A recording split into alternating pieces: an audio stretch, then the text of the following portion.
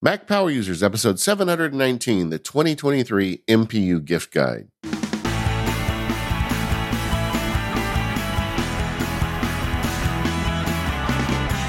Hello, everyone. This is David Sparks. I am joined by my co-host, Mr. Stephen Hackett. How are you today, Stephen?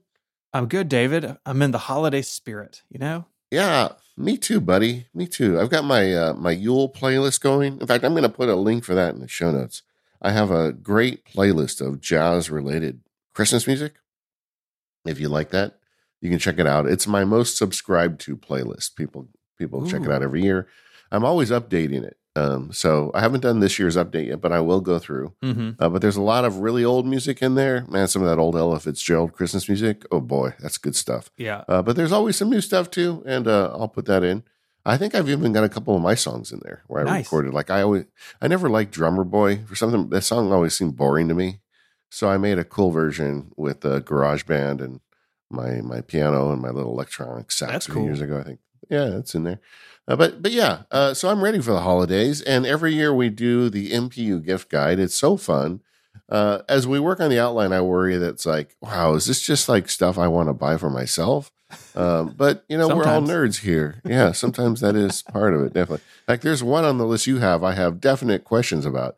But the I do feel like it's fun to do this, and I have a motivation going into this. I try to mix up the picks for stuff that us nerds listening to MPU might like, but I also kind of like to add some tech-related stuff that you may want to buy for your less techie inclined family members that they may not have yet, but may be a good gift for them.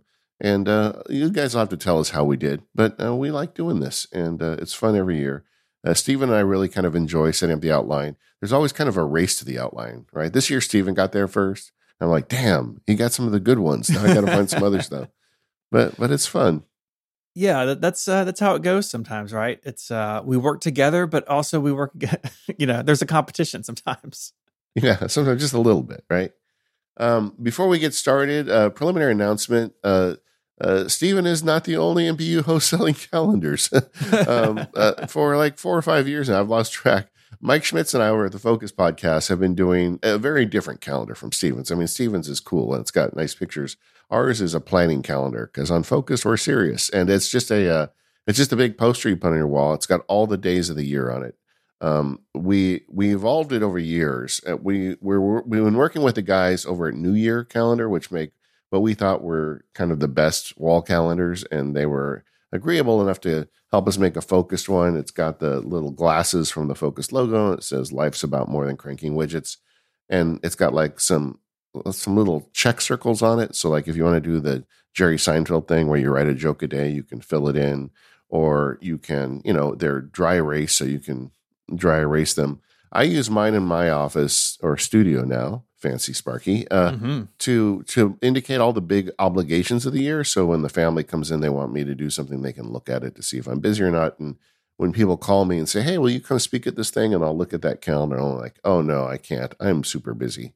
So I use it as a method to getting to know, but I like it, and it's fun. And a bit power tip would be, even those dry erase, get wet erase markers on it, like fine ones, and then you're golden at that point. But yeah, they're on sale now. Go check it out. We've got a link in the show notes if you want a wall calendar. I think it could work right alongside your calendar, Stephen. Frankly. Oh yeah, just absolutely. Kind of scratches a different itch. Yeah. Yeah. No, I love it. I love the way it looks. It is super cool. Yeah, Mike Schmitz worked really hard on the design. He gets the majority of the credit. I had I said Sunday as the first day of the week is a non-starter. Like I had demands, and they were, so it's a Monday calendar. The months go right into each other. There's no gap. So everything that was one of my demands. And then I wanted it to indicate quarters. So if you look at it, they're shaded in a way you can see the quarters. So I had a couple things I really wanted, and then Mike did all the hard work after that. But yeah, it came out good. It is good. Today on More Power Users, Steve and I are going to be talking about multi-monitors. I had a little experiment I ran, and I want to talk about that. I'll just leave it at that. Yeah, I got things to say to you about that. Yeah, well, you got pictures and you got text. You were part of the whole journey. So we're gonna. If you're not familiar, More Power Users is the ad-free extended version of the show. You can sign up for that over at relay.fm/MPU. We'd love to have you join. But let's get rolling with the gift guide for the year 2023. We've got categories this year. Sometimes we've done this kind of scattershot. We got a little more organized this year. And we wanted to talk about different categories of stuff you might want to buy for other folks or put on your list. And the first thing I wanted to talk about is, and this is a super boring one, but guys, it's the Mac Power users. This is the year of the USB-C cable, right? It is. This is it. This is the year that the lightning cables you start giving them away, and you start getting serious about your USB-C lifetime. And so this is a great year to get cables. I think this is one of those, to me, that's a good gift for other people as they get upgraded to the new phones. And like if you've got a significant other that got the new iPhone, give him or her a collection of USB-C cables where they don't have to worry about it. And the ones I would recommend are the Anchor cables. I haven't studied all of the other ones out there. I have bought a couple this year from Cable Matters as well that I thought were good. And these are both brands that are available on Amazon. But as boring as it sounds, get some nice braided USB-C cables for folks this year. And I think that's a good gift. I mean, I'm going to mix that with another pick because I think they kind of go together. Is I think something you could really do for friends, family, spouses, children this year as a nerd is you could set up a proper charging station for them. And I think that would be an excellent gift. I did that for my wife last year. I got her the Studio Neat, the wooden dock for the bed. Yeah. I got her all the pucks. I got her all the proper cables. And now when she goes to bed at night, she can charge her watch, she can charge her phone, she can charge her AirPods. And she told me randomly, like, because, after we did the last show, I said, oh, yeah, we had the Studio Neat guys on. And she's like, oh, I really love that gift you gave me last year, that dock. And it's like, oh, I made my wife happy, right? And I think that's a nice gift for someone, not only get them the cables, get them the dock, set it up for them so they don't have to monkey with it. These charging pucks that Apple sells are great, but you often have to thread them into the dock. We're nerds. We can do that. That's no problem for us. Get them set up, that'd be a nice gift. Yeah. And there's so many options out there. So if you have an aesthetic that you're after, it's easy to find one. I like the material dock as well. It works with both my desk and my nightside table. And I did this a couple of years ago. I've been using the material dock for years and got Mary one too. And now we have like the same one. So we can each put a phone or AirPods case and the Apple Watch. And it's just super easy. And yeah, there's loads of options. The 12 South stuff looks really good. Belkin has a lot of options. Nomad. I mean, all of these companies, right, that make Apple accessories, they're all in the charging game. So you can find something that works for you, for sure. Yeah, but that'd be a nice gift. Absolutely. I've got one that surprised even me. So the boy. AirPods Pro, has the new case and it has that little lanyard spot on it. And I'm not really a lanyard person. Right? Like, you don't strike me as a lanyard guy. No, I mean, like, I have a camera strap for my camera when I'm walking around with it, but I'm just not a lanyard person normally. I don't have my keys on a lanyard, right? They just go in my pocket. But AirPods Pro, the case really benefits from a lanyard. I'm not even going to put a link in the show notes because there's a billion random ones on Amazon. I got a red one. And what's nice about it is it makes your AirPod case way more visible. If you put it on if you're like me, you don't always put your AirPod case in the same place every day. I know I should, but I don't. Sometimes it's in the kitchen. Sometimes it's on my nightstand. Sometimes it's on my desk. And having a bright red 6-inch lanyard on it makes it way easier to spot. And so I've had that on mine since I got it. And it was like $1. But it's super awesome, makes it much more visible. And if you're in a household, maybe with more than one set of AirPods Pro, right? Maybe you upgraded and your kid or somebody else has your old ones. You can put different color lanyards on it. If you're not a sticker person, right? Some people are sticker people and they'll put, a sticker on their AirPods case. But if you're not, it's a good way to also identify multiple cases in your household. You know what else you could do, Steven? You could print out a custom AirPods Pro case with your Gridfinity. You could do that. Oh, got it. So you have a place, so it goes there every time. Snaps into my Gridfinity, baby. And then on the back, it's a 2x2 grid, and it's got a perfectly sized AirPods Pro hole in it. Yeah. Just saying, if you need a place to put your AirPods. And your AirPods Pro case, are you an engraving fan? Are you an engraving fan generally, like your Apple Pencil or your iPods or iPads or anything? Sometimes it just depends. Like my AirPods Pro say "Go Sparky!" on them. I don't know, just made me kind of happy to write that. I don't do it all the time, but especially like I've never done it to like iPads and Macs. I don't know if you can do it to a Mac, but I've never done it to like the actual hardware, but the accessories sometimes seem to find engraving when I order them. I don't think I've ever done it. Even back in like the iPod days, it just felt like a big commitment. And I'm a guy with a bunch of tattoos, right? But engraving an AirPods case, too far. Can't do that.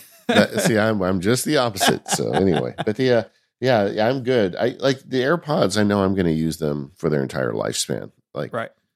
Or worst case to worst, my kids like take them from me, and then they get my branding on it. So tough luck, you know.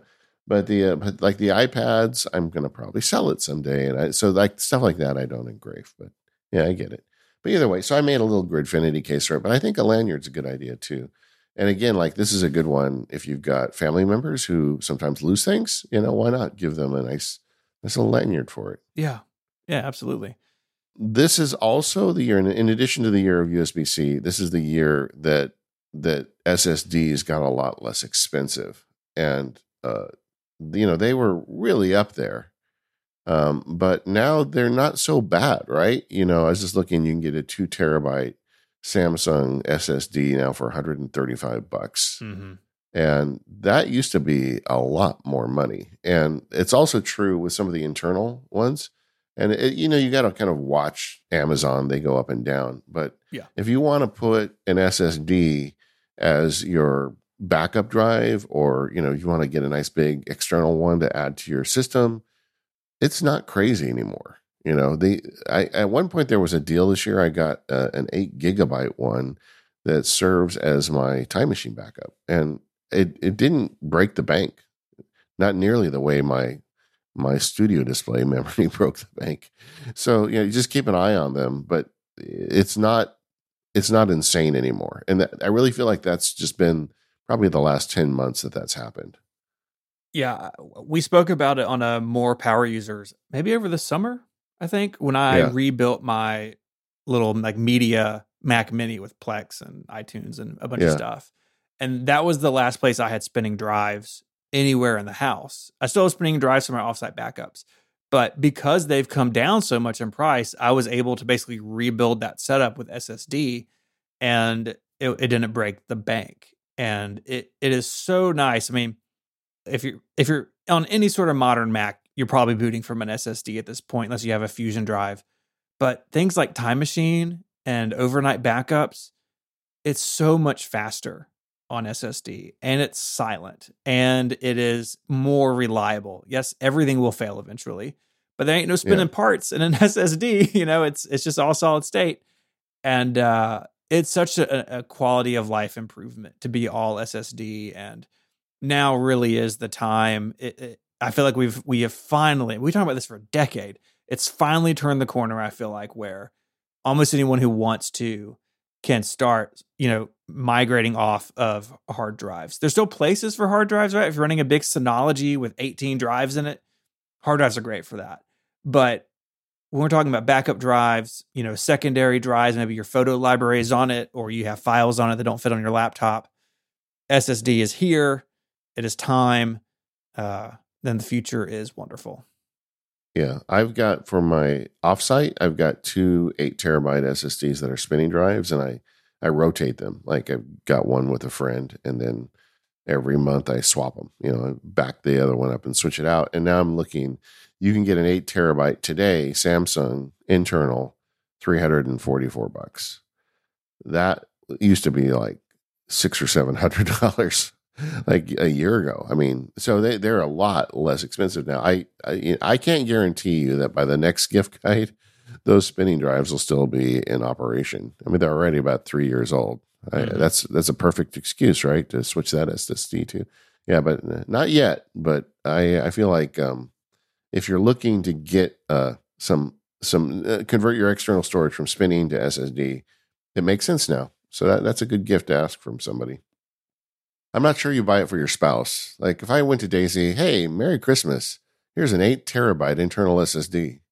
I would, I don't know. I might have to pull it out of a body part later. Yeah, that's a thing where you just quietly update it one weekend when they're out of town and never mention it, right? They'll never notice, but you'll know that they're in much better shape.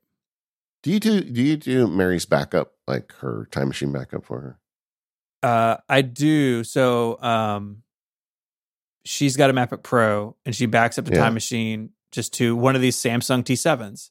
And she's pretty good about plugging it in every couple weeks, but about once a month, I'll just kind of like quietly go get it and plug it in. And there's usually a software update or something else to do on it. Because it's just not her thing to worry about that sort of stuff. Yeah.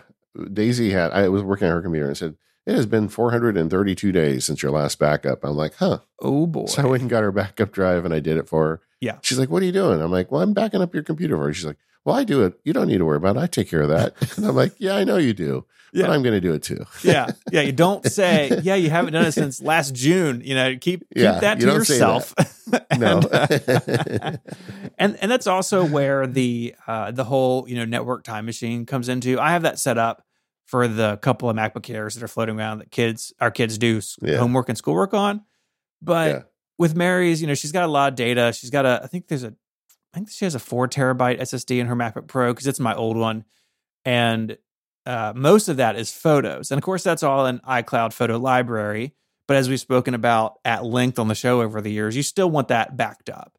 And so I didn't want to push that much data across the network. And it's like, I can plug it in every once in a while. And I think it was another More Power Users actually, where I talked about the charging box I built with like all the laptops in the family except for mine and the iPads in the family except for mine get charged. It's in a cabinet under the TV.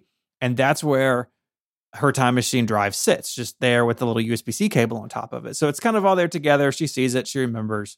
But yeah, sometimes, next time your partner or whoever is out of the house, or if you go visit your parents, for a holiday, just check in on their backups. That's all we're saying. Yeah, and if you want to be really fancy, get them an SSD. Mm-hmm. But don't give it to them as a gift. Nope. Just, hey, I'm just going to take care of this for you. I don't want to be cited in the divorce papers. just do it. So the year of USB-C also counts towards these portable batteries because you don't want to charge with micro USB anymore. But also they can deliver things like power delivery, so really fast charging on devices that support it. And the one that I've got is one that we've talked about before, but every time I use it, I just really love it. And it's an Anker product. It's the 733. And what this is it plugs into the wall, but it also has a battery in it. So you can use it for a battery bank or as like a multi-charger. And it does the smart thing where it charges your device and the battery. It does 65 watt fast charging. It's really sweet because it's kind of the best of both worlds. And my trick with this, and I've talked about this before too, but it goes for a lot of these things that like the multi-charger that goes into the wall or some battery banks that plug directly into the wall. Sometimes there's not room for that thing. Like this thing's probably 2.5 inches deep. Like you can't put it behind a bed in a hotel.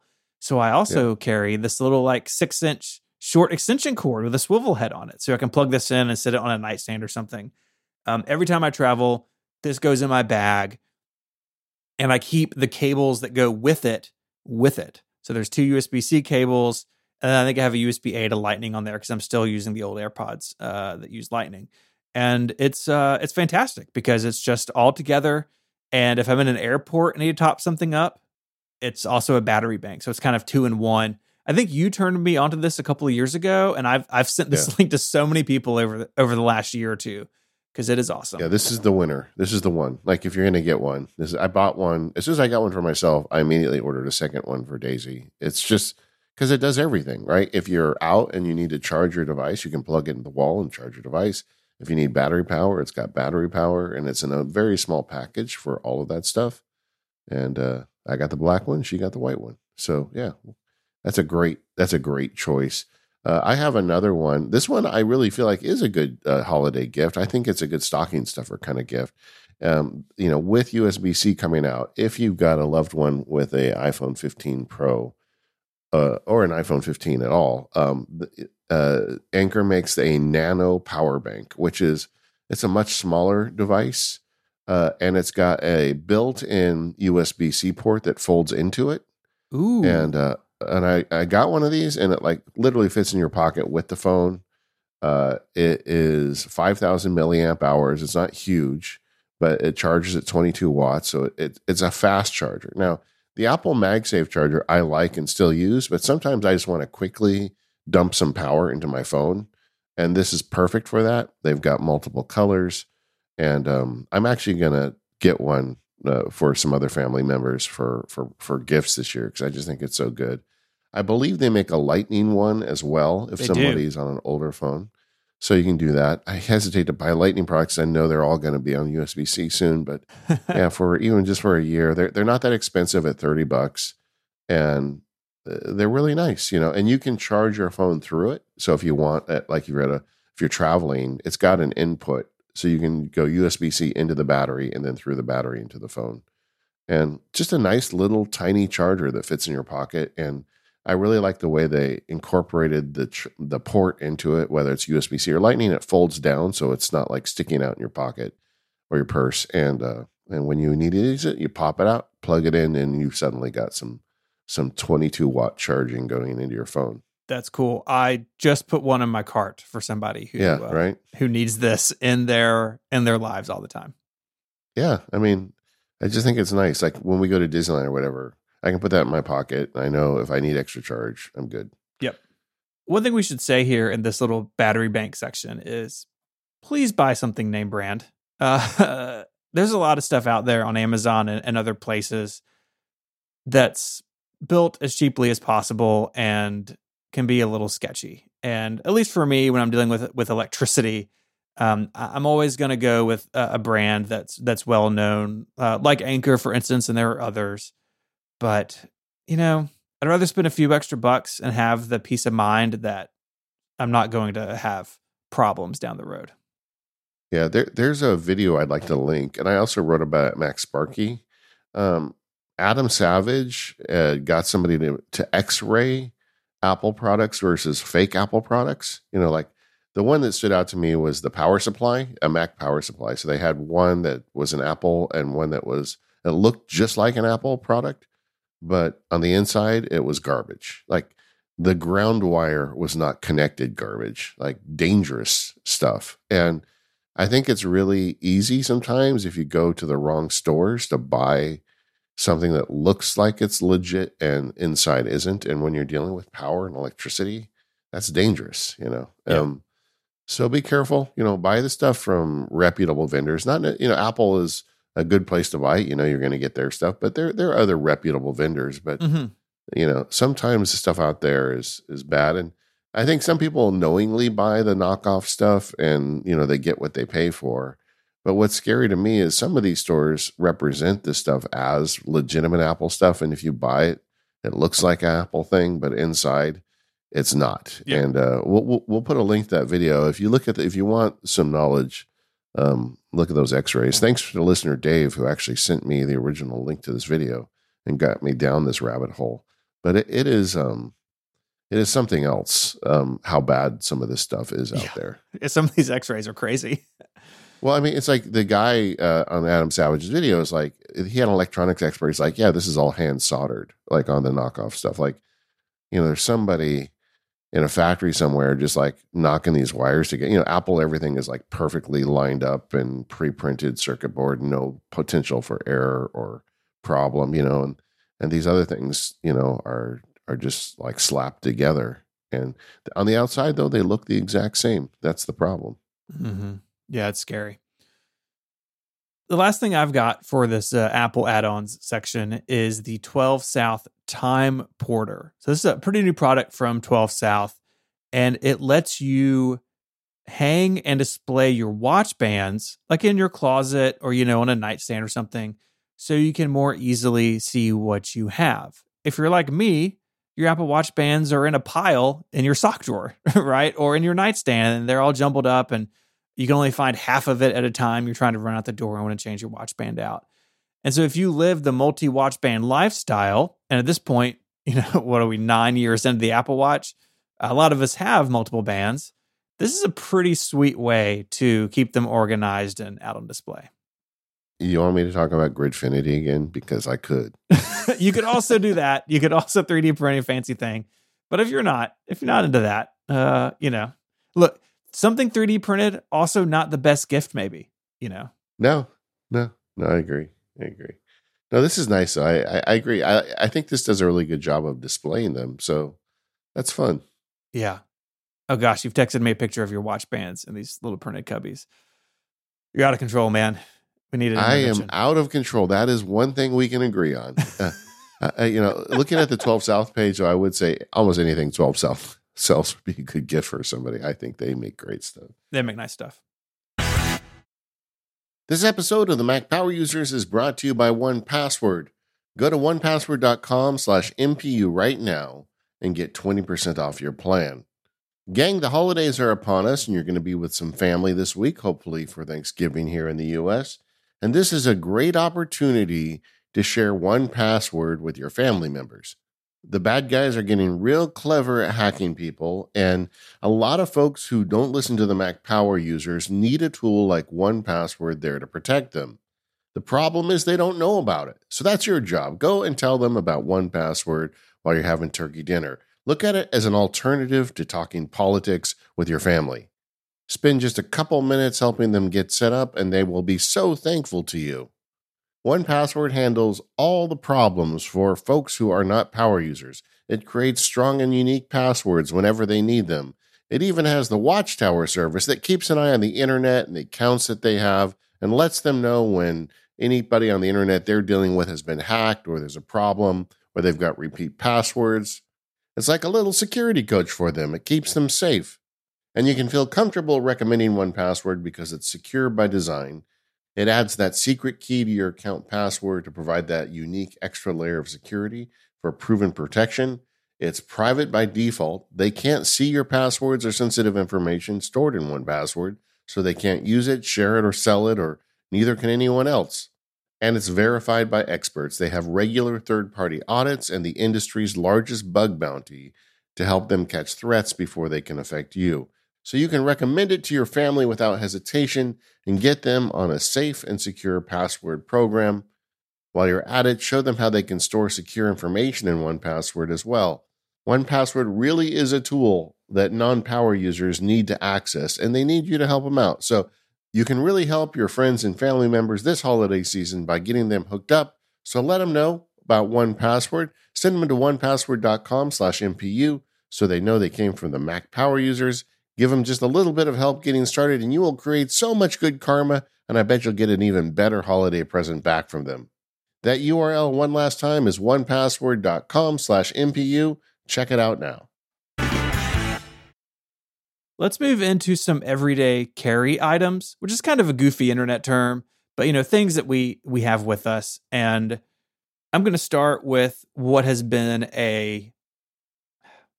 okay. So I said earlier, I've become a lanyard person. I've also become a phone wallet combination person. I don't know what happened to me. I hit my late 30s and everything changed. But I've been using for quite a while now the Peak Design mobile wallet. They have a couple of versions of this. There's one like with a kickstand, so you can prop your phone up. I don't have that one. I just have the Slim Link phone accessory. I have it in charcoal, that they have some different colors. And it's very similar to Apple's little MagSafe leather wallet, but it's not leather, and it holds more, and it has a closing flap. So I'm going to put this close to the microphone so you can hear it. Hear that? It's a little flap. It's a little flap so your cards don't fall out. Very satisfying snap. Very satisfying. It's just magnetic, so it comes back over the top. And I've been using this for maybe a year now, if not a little bit more. And I can carry more in it than the Apple one. And I like the way it looks. And it is not on Find My. So the new Apple one, it's kind of on Find My. It will tell you where you took it off last, but not like where it is at the moment. So if you left it in an Uber, it's still gone. This is true for this too. But it's on my phone most of the time. And if my phone is on a charger, then this is in my pocket where my phone goes. So I'm not going to sit it down and leave it somewhere.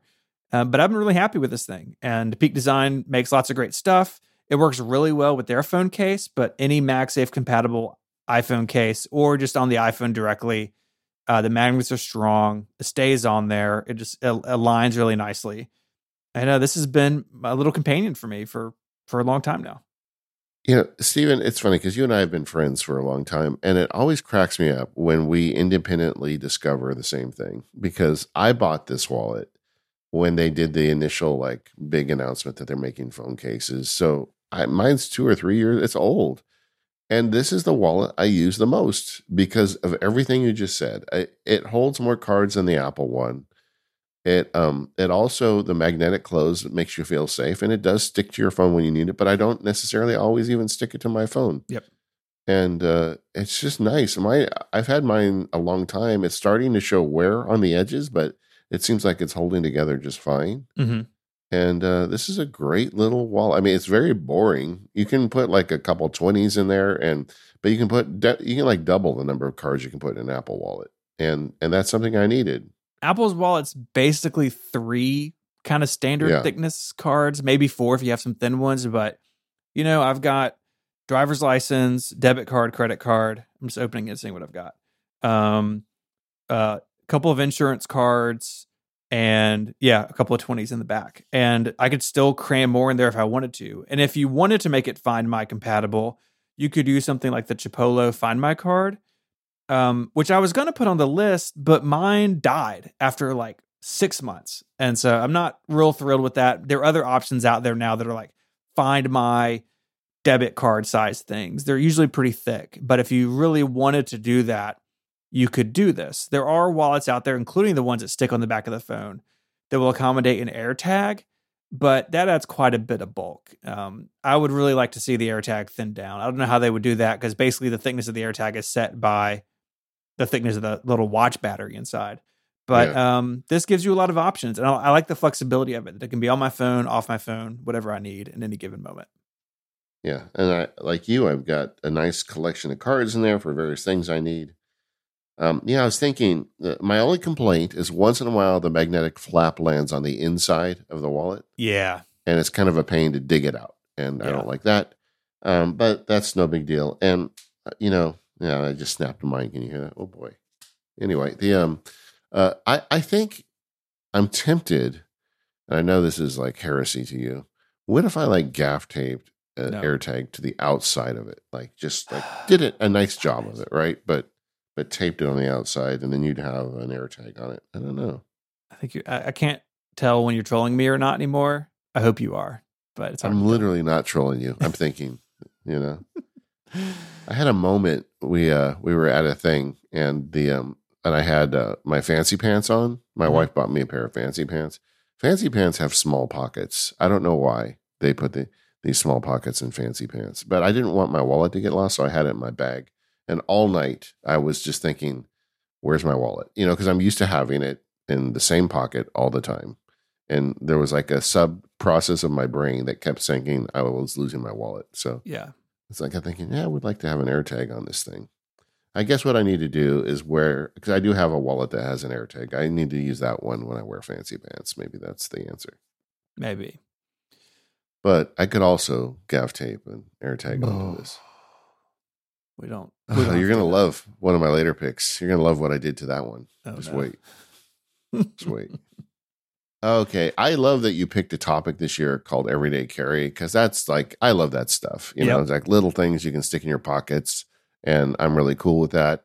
I had a bunch of them. For the first one, in fact, I'm going to pick another wallet. A few years ago, I bought the Field Notes wallet. Yeah. And it's just a leather wallet that perfectly holds a set of field notes. And and it also can hold some cash and cards. It's not as efficient as the one we just talked about from Peak Design, but it's nice and it's leather. It's kind of my aesthetic, and I find I can put any cards I need in there. I love to use this wallet when I travel because I take notes sometimes when I travel, and it's got a little field notes notebook in there, so if I need to write something down. I can even fold it with my phone on the inside of it if I want, although you have to be careful pulling it out. You don't want the phone to go flying. And inside where the billfold is, I have gaff taped an AirTag. That I have done. Okay.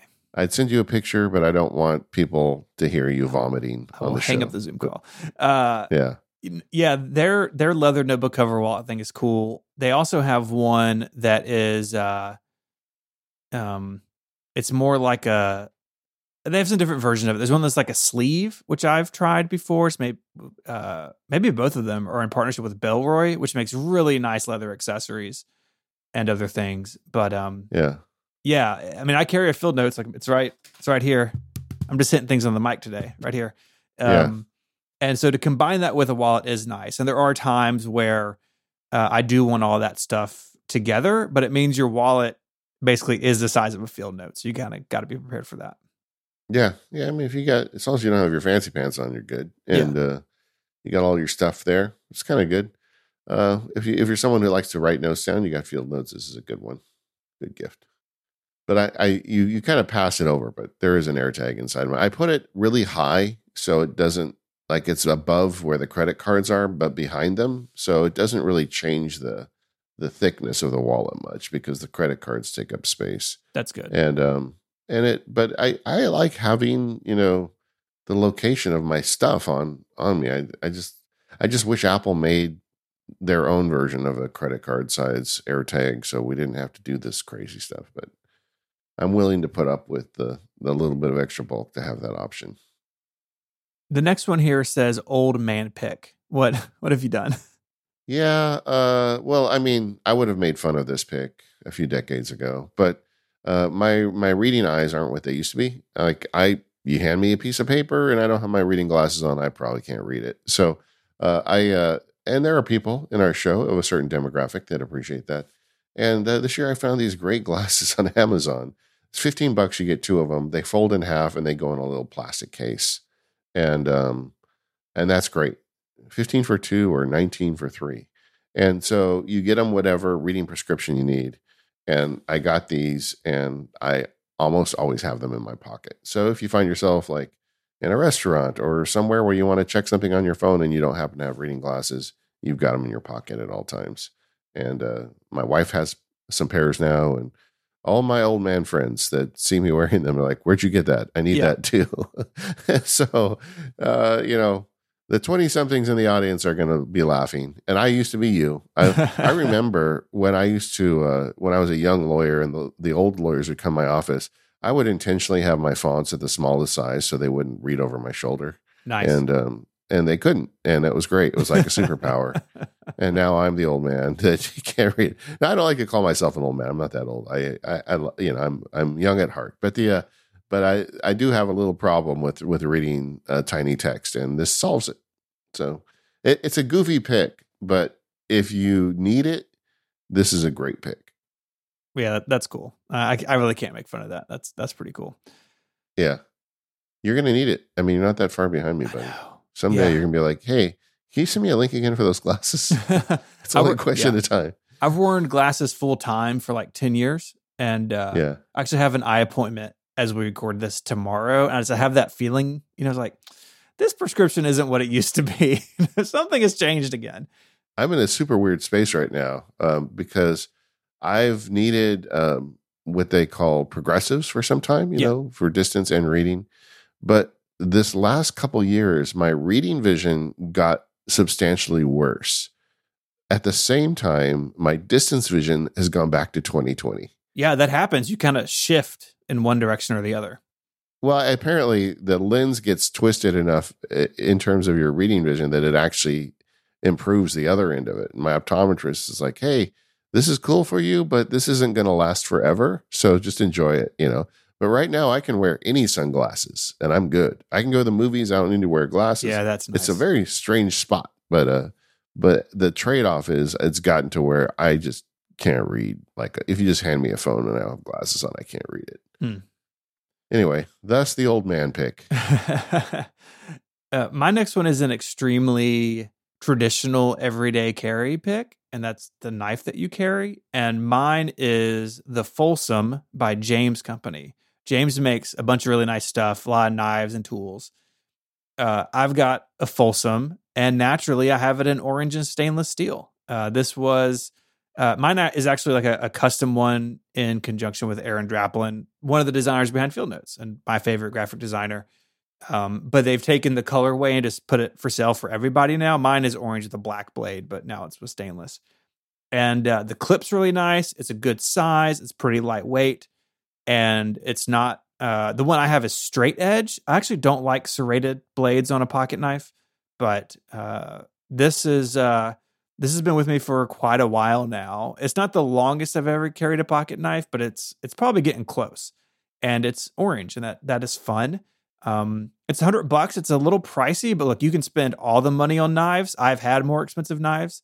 Ben Brooks years ago gave me a very nice, expensive knife, and now that lives on my desk, and I carry this thing around. But if you're looking for a simple pocket knife, really anything on James' website would fit the bill. Yeah, I covered in a prior gift guide my love of Leatherman, and I still carry a big bulky Leatherman in my pocket, but I just use it all the time. I mean, I use it in the garden, I use it in the wood shop, I use it opening packages, I use it for everything. And I've got really good at knowing when to remove it from my pocket, because there's like Disneyland, you got to go certain places you can't carry a knife anymore. Yes. And so I'm pretty good at that. But yeah, I'm always tempted by the idea of having a nice little thin knife that I carry around with me, as opposed to the big thing. But I also like the other tools on the big thing, so I can't really like get off the dime there. Yeah. I've got a Leatherman, but it lives in the console of my truck, so I always know where it is. Yeah, I am definitely a pocket knife guy, and I think it's weird because I think a lot of people are like beyond that now, like carry a knife, blah, blah, but I don't know. I just find so many uses for it. You have a couple of other pretty traditional everyday carry picks.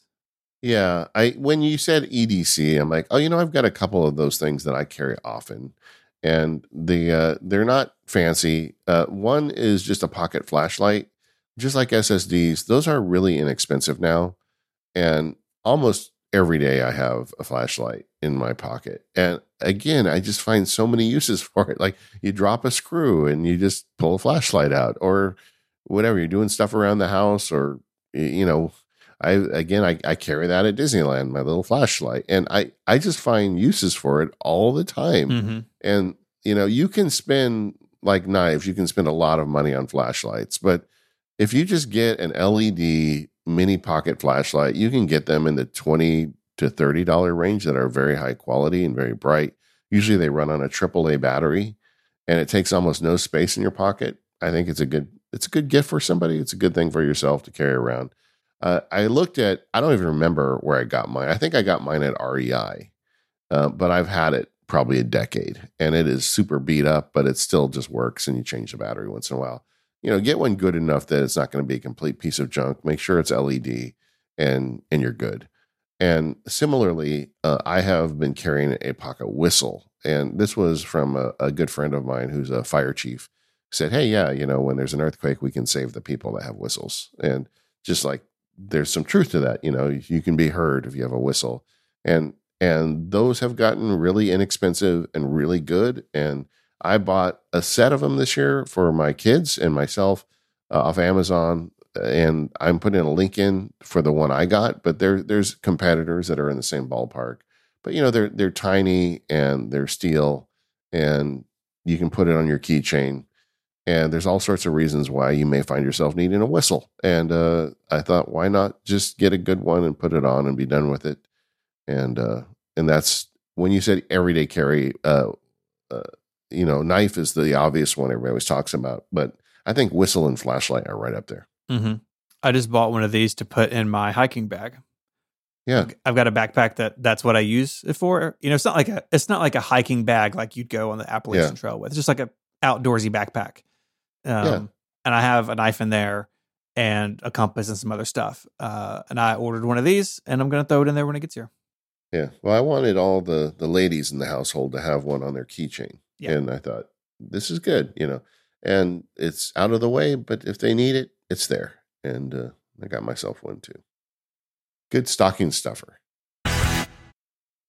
This episode of MPU is brought to you by Clean My Mac X. You want the right tool when it comes to the job. In fact, as I'm recording this, some guys are drilling into the brick of the house next door to me. So that's a fun thing for me. But when you're talking about maintenance on your Mac, you obviously don't want a drill. You want a tool like Clean My Mac X, because junk files, hung processes, and malicious apps can slow down even the latest, greatest Macs. And maintaining your Mac, whether old or new, is essential for macOS to perform smoothly. Clean My Mac X is the all-in-one Mac maintenance tool that takes care of old junk, faulty apps, and malware in an efficient, aesthetically pleasing, and hassle-free way. Using the app's menu bar, you can monitor your Mac's health, CPU load, and more. With nearly 30 million downloads and 15 years of expertise, this app is a must-try for any Mac user. And it's ready to go for macOS Sonoma. Sonoma's full of new innovative features, and Clean My Mac X ensures that your hardware remains healthy and running at peak performance, so you can enjoy a seamless macOS experience. I've run Clean My Mac X for a long time, and one of my favorite things is it sends me a little notification when it's time to run a scan. And most of the time, everything's cool on my Mac, but there have been times where it's found issues, and it's really easy to take care of them. As a listener of this show, you'll get 5% off by checking out the link in the show notes or going to macpaw.app/MPU. That's macpaw.app/MPU for 5% off. Our thanks to Clean My Mac X for their support of the show. Okay, Stephen, we have another new topic this year called car and home tech. And I thought it'd be fun to talk about some cool stuff for our cars and our homes.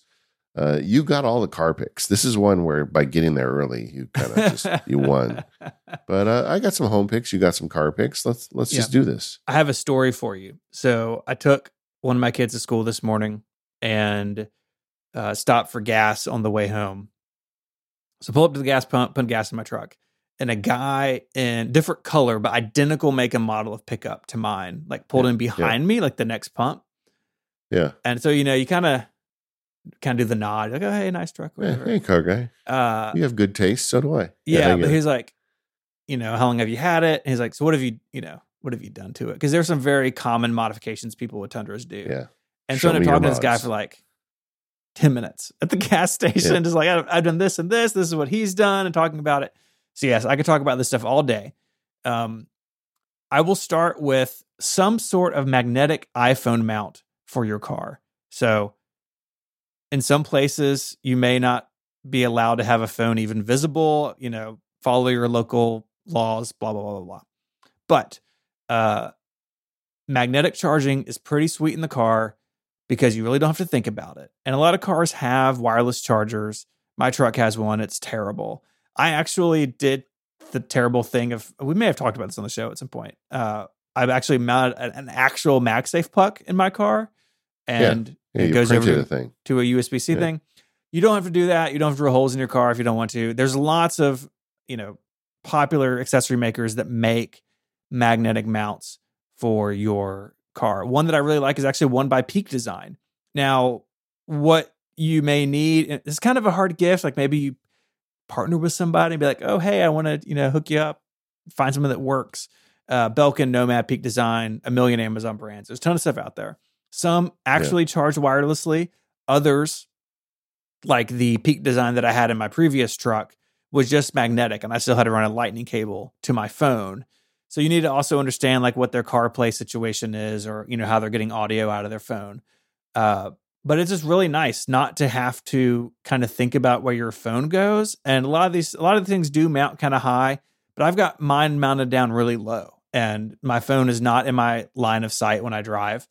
And at the same time, I know right where it is if I need it, if I need to pick up the phone or something. So I'm a fan of this. I'm a fan of MagSafe in general, of magnets in general in the iPhone accessory world, but it can be really sweet in a car.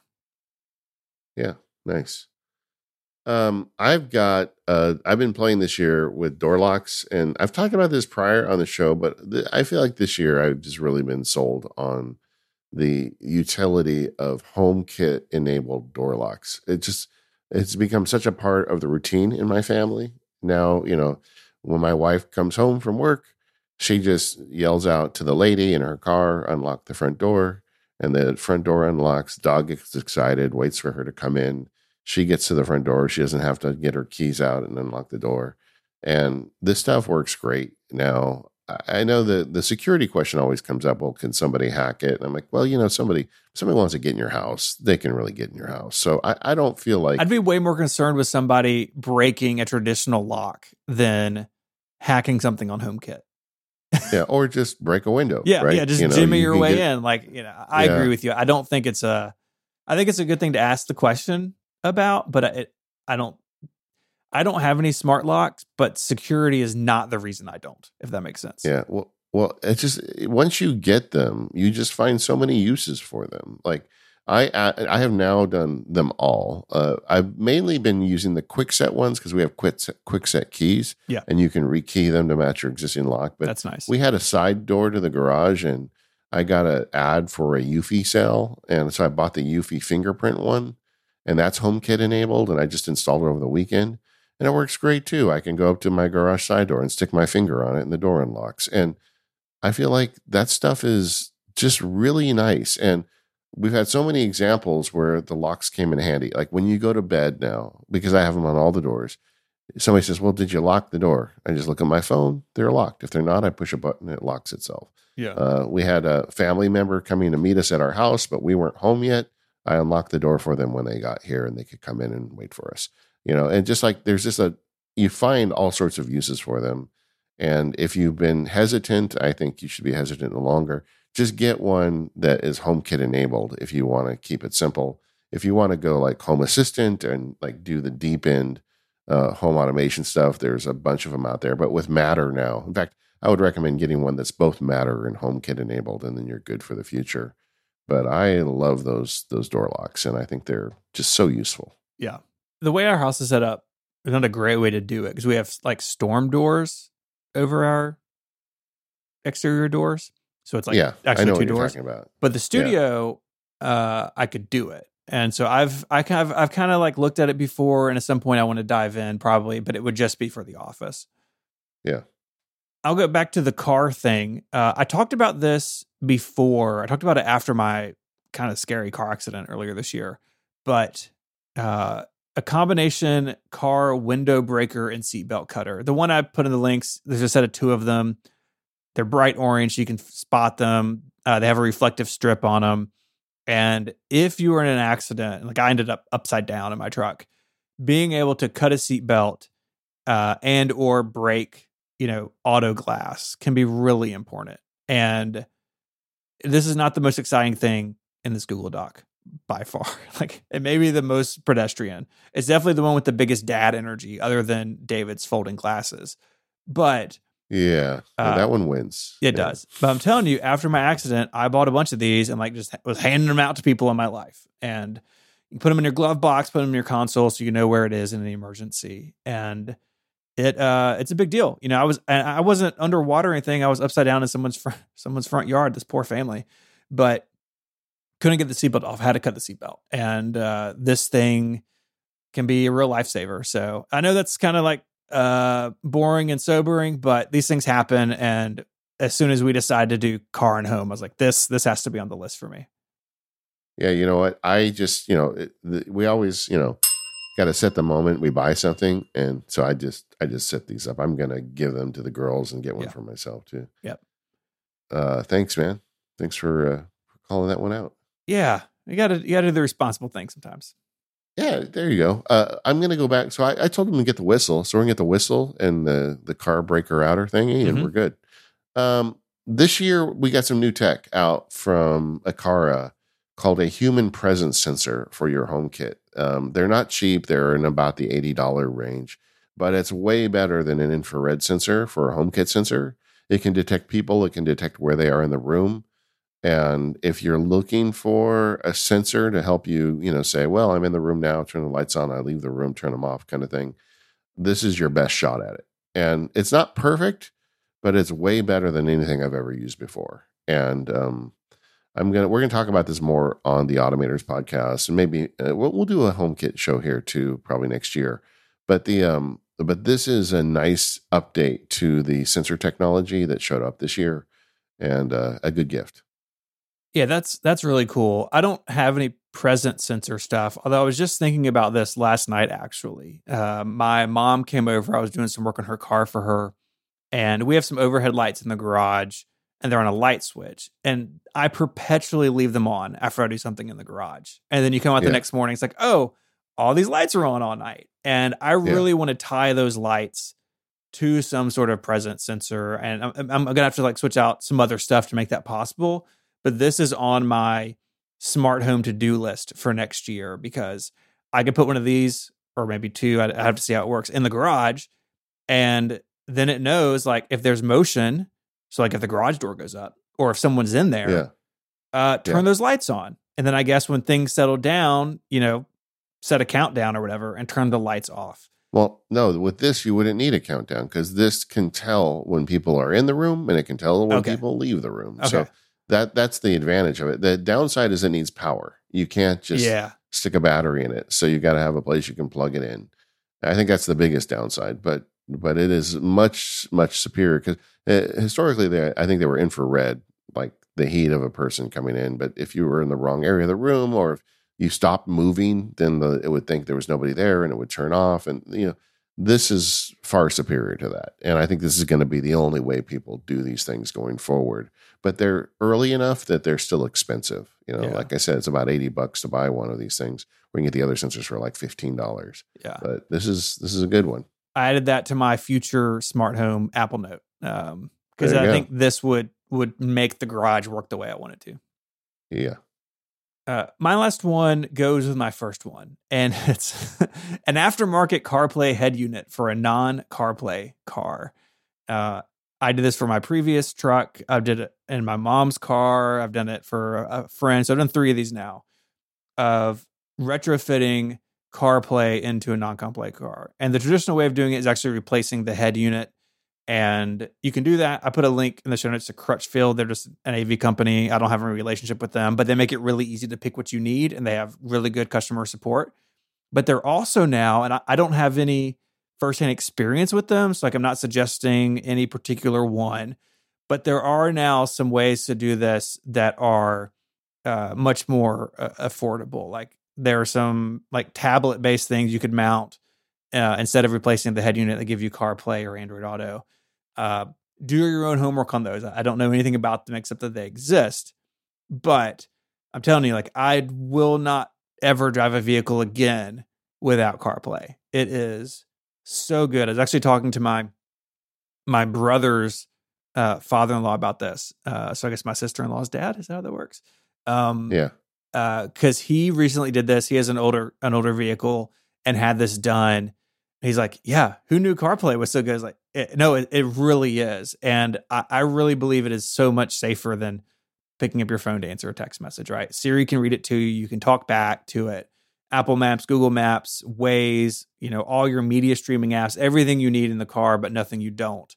I'm a huge CarPlay fan. And for a lot of cars, you may spend some money getting it put together. If you do it yourself through Crutchfield or some other website like that, you can save a bunch of money on labor. If you're not comfortable with taking your car apart, and a lot of people aren't, there's reputable installers, all over the place, and you can find a company locally that could probably do it. But it's really cool, and it makes an older vehicle feel new, and it gives you all the features of CarPlay without having to go out and obviously buy something new. Yeah, I mean, living in Southern California, I'm so spoiled by CarPlay's traffic updates, because we always have traffic, and the best way to get to a place isn't the same every day. Right. And, CarPlay makes that so easy. I have one more I want to add. I was looking at trucks the other day, thinking about you, and I forget you have the Toyota Tundra. Tundra, yeah. Yeah. I was at the Disneyland parking structure, as you do, and I was walking past this Toyota truck, and it was a Tundra, and it had the coolest Toyota logo on the front of it. It was like blocky font, like, I don't know what the font was. I think it was Futura, and it was like heavy block Toyota, and it looks so awesome. And Yeah. I'm like, Steven needs that on it. Does your truck have that? Yeah. So you can swap out some Toyota vehicles depending on the model. It's called the Heritage Grill, where it spells out Toyota. Yeah, it looks cool. Mine had the Toyota logo on it, but I've swapped it. In fact, the guy at the gas station, that was one of his first questions. Like, how hard was that? And I said, it was extremely difficult and took me all day because you have to take the whole front end of the truck off. Yeah. But yes, I like the Heritage. Again, sort of Heritage style is what they call it. Yeah, it looks sweet, and you can do it on any of the Toyota trucks or some of the SUVs. It's a nice look. I saw that, and I'm like, Steven needs that. But of course, you've already got it. I'm ahead of you, yeah. We've turned into the pickup truck podcast today. Sorry. Apparently, right? I don't even own a pickup truck, but I'm into it. Yeah. Hey, they're fun to tinker with. This episode of the Mac Power Users is brought to you by Indeed. Go to Indeed.com/MPU and join more than 3 million businesses worldwide using Indeed to hire great talent fast. What's a game where no one wins? Well, it's the waiting game. And when it comes to hiring, you don't want to wait for great talent to find you. Find them first with Indeed. When you're hiring, you need Indeed. Indeed is the hiring platform where you can attract, interview, and hire all in one place. Instead of spending hours on multiple job sites searching for candidates with the right skills, you can use their powerful hiring platform that can help you do it all. Indeed streamlines hiring with powerful tools that find you matched candidates. With Indeed Instant Match, over 80% of employers get quality candidates whose resume on Indeed matches their job description the moment they sponsor a job. According to Indeed data, US Indeed's hiring platform really is great. Candidates you invite to apply are 3 times more likely to apply to your job than candidates who only see it in search, according to US Indeed data. Even better, Indeed is the only job site where you only pay for applications that meet your must-have requirements, making it an unbelievably powerful hiring platform, delivering 4 times more hires than all other job sites combined, according to Talent Nest 2019. Join more than 3 million businesses worldwide that use Indeed to hire great talent fast. Start hiring now with a $75 sponsored job credit to upgrade your job post at Indeed.com/MPU. That offer's good for a limited time, so claim your $75 credit now at Indeed.com/MPU. That's INDEED.com/MPU to support the show by saying you heard about it here on the Mac Power Users. Terms and conditions do apply, but do you need to hire? You need Indeed. Our thanks to Indeed for their support of the Mac Power Users and all of Relay FM. All right, up next we have workspace and desk accessories. We all like to customize the room around us where we get our work done, whether that's with things that we love, like Star Wars, or things that are just useful, photos of your family. We like to customize our workspaces as nerds. And you beat me to this section, and so you've got a lot of stuff in here. I'm gonna let you take it away.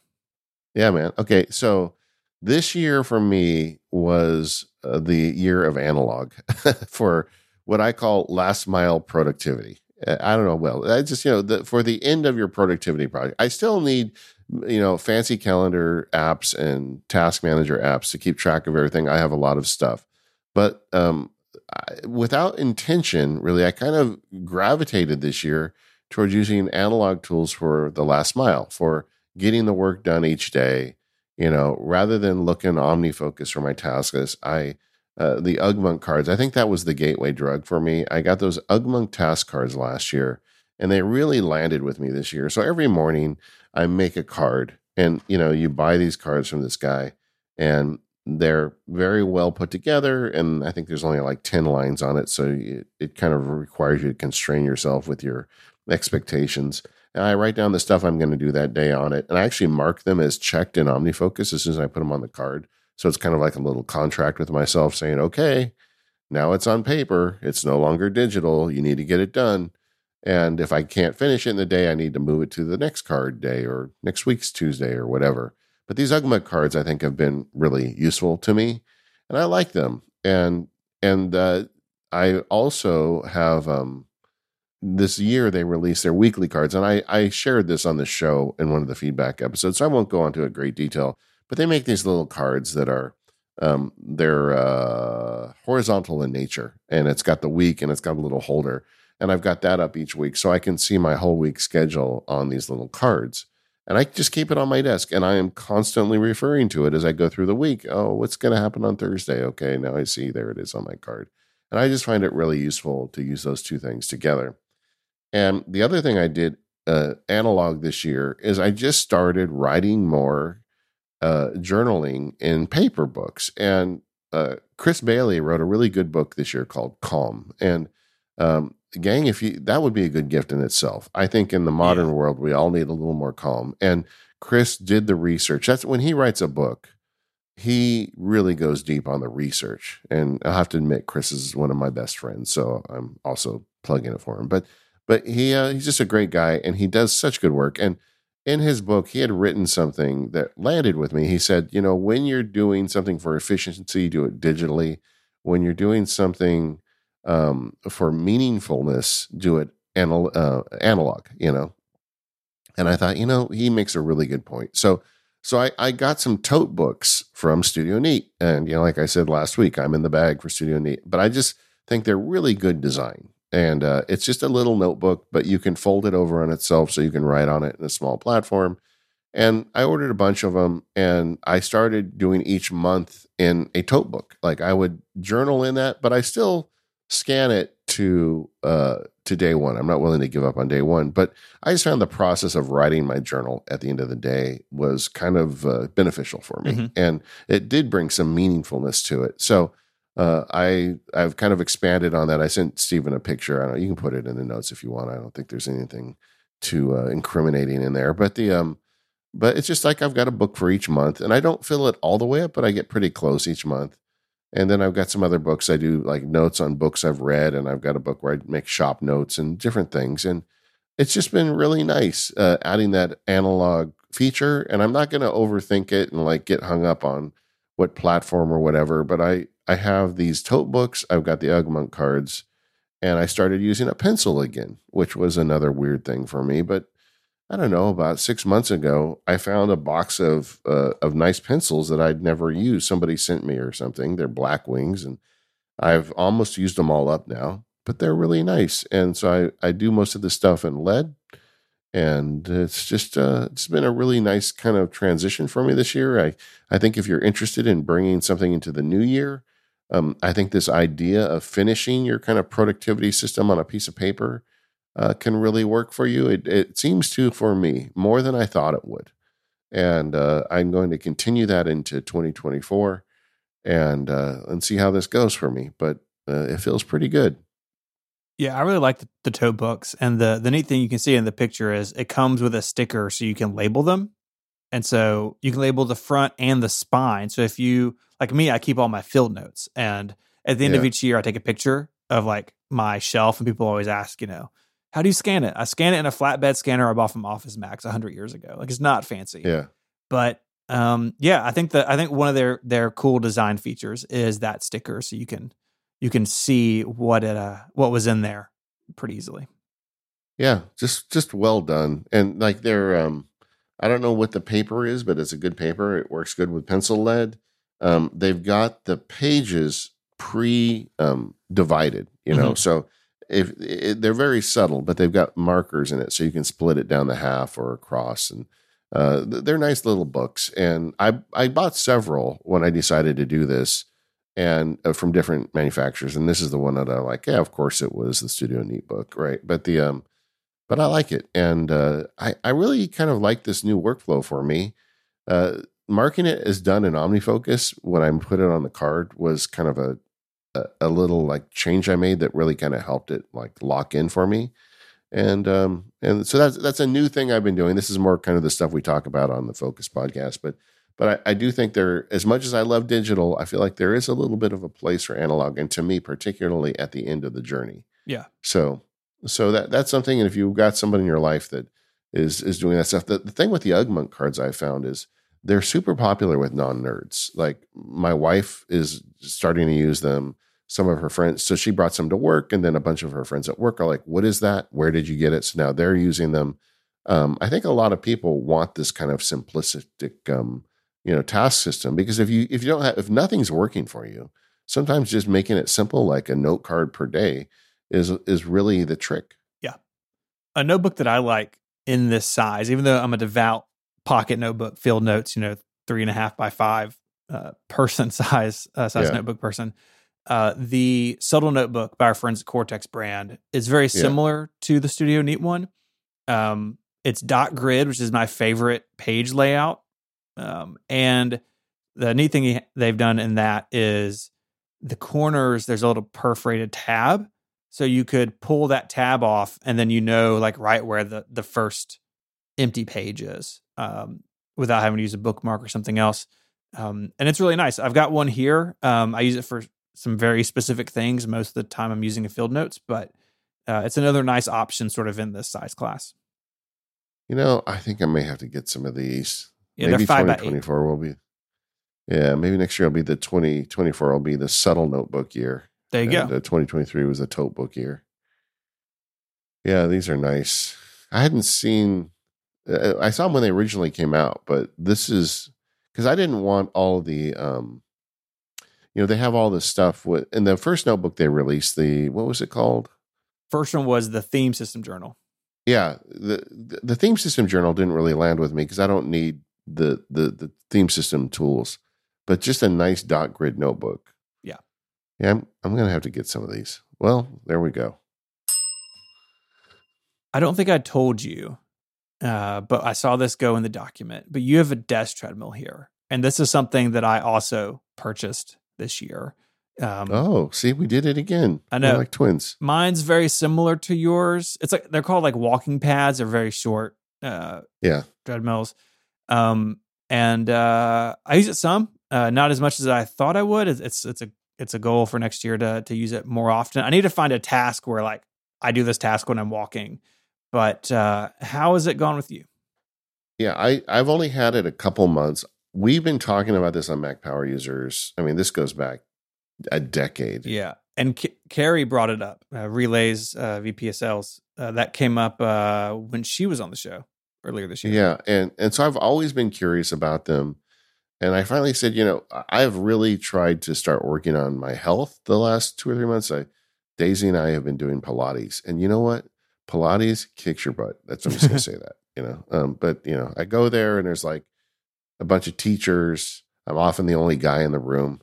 But I'm like, this is hard. But anyway, so we've been doing that. And I've been trying to get my steps up, and I walk the dog a lot. But I thought, well, I spend a lot of time at this desk, and I was watching these on Amazon. The one I put in the links is the one I bought, and it was because it was like $180 one day on some deal or something. But they're all in the $200 to $300 range. And they're not super fancy. The one I have, I don't know if it'll be running in 10 years, but it's running now, and I use it all the time. And it's not that expensive. It's light. I don't keep it under my desk 24/7. I actually keep it in the corner of the office, but it's light enough and it has 2 wheels on it. I bring it over every day, and I use it during communication and planning time. I've got like a ritual now. I don't answer email if I'm not walking. And, I'm getting a lot of extra steps every day from just having this thing under my desk while I work. And I'm never going to be using it like while I'm recording or doing that kind of stuff. I don't think I'm going to be using it while I'm doing deep thinking type work. But when I'm doing the basics, the admin stuff, when I'm wearing my manager hat, I think it's really great. And it's funny because you forget you're doing it kind of. You just get into what you're working in, but in the meantime, you're just putting steps down. Mm-hmm. Are you tracking those walks with the Apple Watch, or you just let it happen? When I remember to, I don't do it. I'm not that good at tracking all my workouts, but yeah sometimes. I try to be good at it, and maybe listeners will have a suggestion. I have a trouble of it actually not thinking I'm working out because you're walking pretty slow. And if your hand is up at the keyboard, you know, one way the Apple Watch figures out what's happening is like, what is this guy's arm doing? You know, what motions are happening with his hands? And you obviously don't get that as much when you're typing or working on a computer and you're walking. So I've had the same experience. It's just sometimes it doesn't even catch that I'm walking. Yeah. I know when Carrie was on, she said that she found a strap to like put her watch on her ankle. I just can't do it. Like, oh, I would totally do that. Oh, I would totally. You'd probably gaff tape it to your ankle, but it's maybe there's another solution.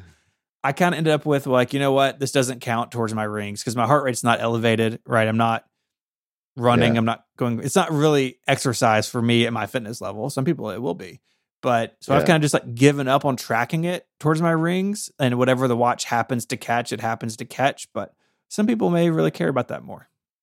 Yeah, but it's just good for you, you know, using your legs, you know, I mean, even if you're not running your heart rate up, you know, that's nice.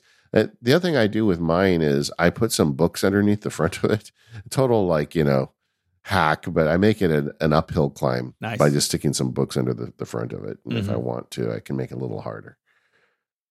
I guess these are all me, so I'm just going to keep going. The other one that I did this year, and I think it's a good kind of recommendation. I don't know, is this a gift or is this me telling you about something I did? But I try to get better at my cable management, and I kind of like gave in. You know, it's like buying elastic pants. I bought steel cable channels for under my desk, and they're just big channels that you screw to the bottom of your desk, and you can just stuff your cables into it.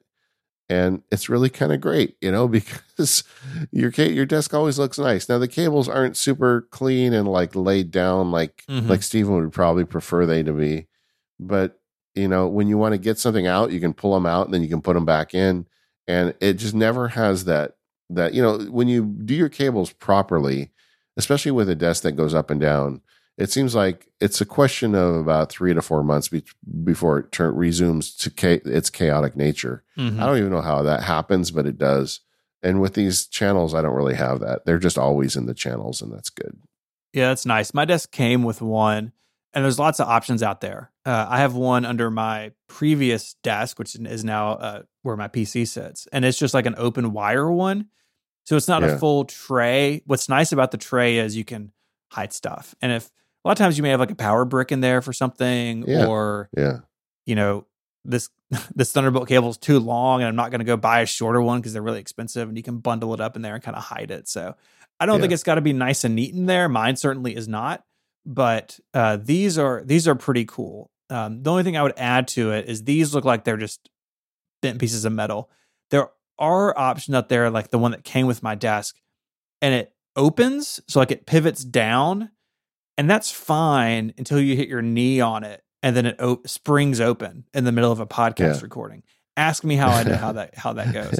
And so I now actually have a Velcro tie over each release latch, so it can't like spring open accidentally. So I actually prefer what you've picked. That's just basically just a bent piece of metal, and makes it a bit more sturdy. The one thing I have to do is, because I have got power and like the microphone cable running through it, is every time I move something around, poor Jim gets a recording from me. Jim, I moved a cable. Do I still sound okay? Yeah. I'm panicked that my cables are going to like butt up against each other and affect my recording quality. And my ears are bad enough that I can't hear it. So Jim gets one of those from me about every 2 months. I solved that. All my audio stuff is on top of my desk, and all the power stuff is under the desk. Yeah. And so I bought short XLR cables for everything, and I no longer have that problem. Yeah.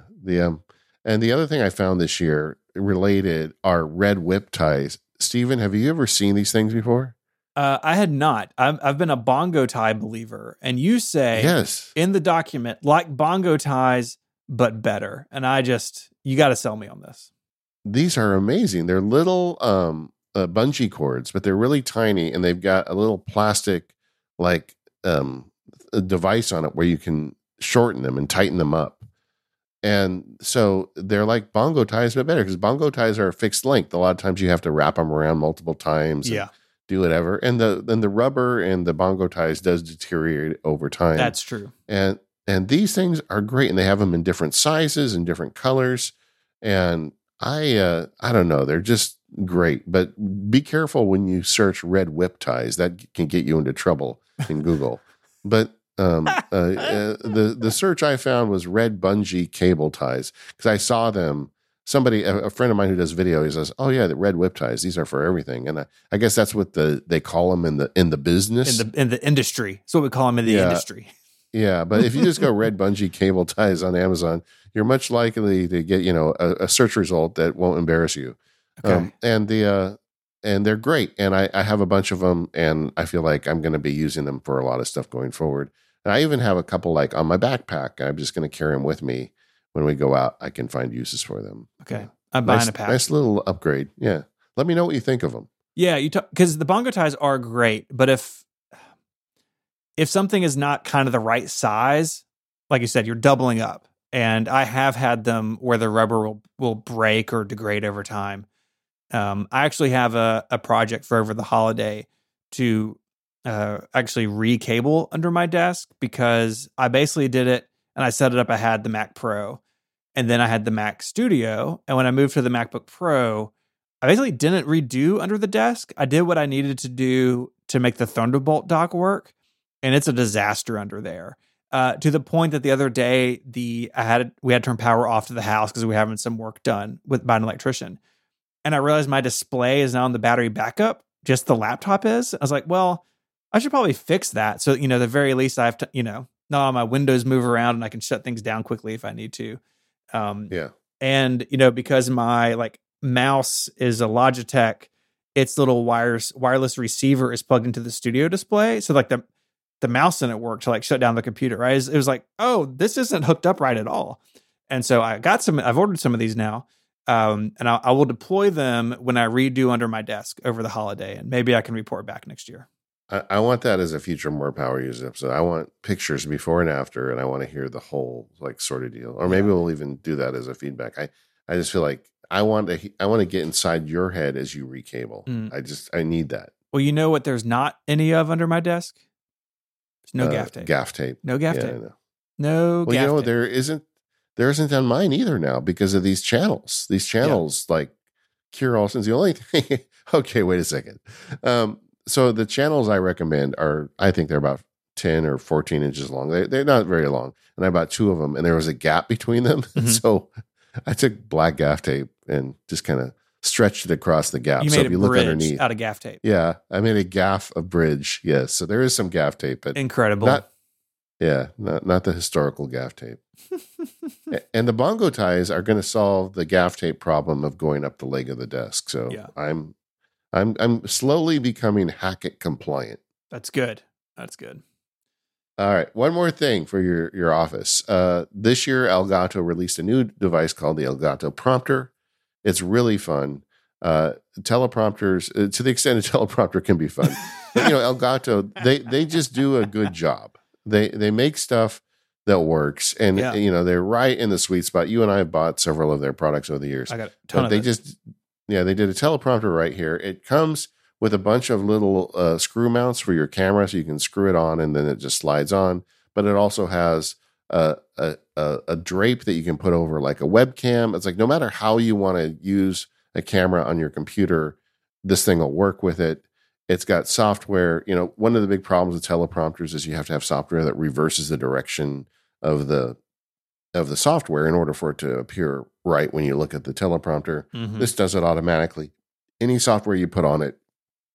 I use it because I make stuff as Mac Sparky, but a lot of people don't make videos like I do. But what a lot of people do is Zoom calls. And this thing is a Zoom powerhouse. You put it over your camera, and then you just put the Zoom window in front of it. And so then whenever you do Zoom calls, whether it's work or friends or whatever, you constantly are looking at the lens when you're talking to people, and you don't have that weird thing where you're looking off to the side as you're doing a Zoom call. And if you've got a big fancy corporate person in your life, they're going to love this because it'll make them look better on their Zoom calls. And it's not that expensive. It's like $300, but I mean, in the world of teleprompter, that's very reasonable. And It's just great. And it runs on one cable, one USB-C cable. It gets a power and data. You plug it into your Mac. It's very easy to set up. I feel like, once again, Elgato hit it out of the park. Mm-hmm.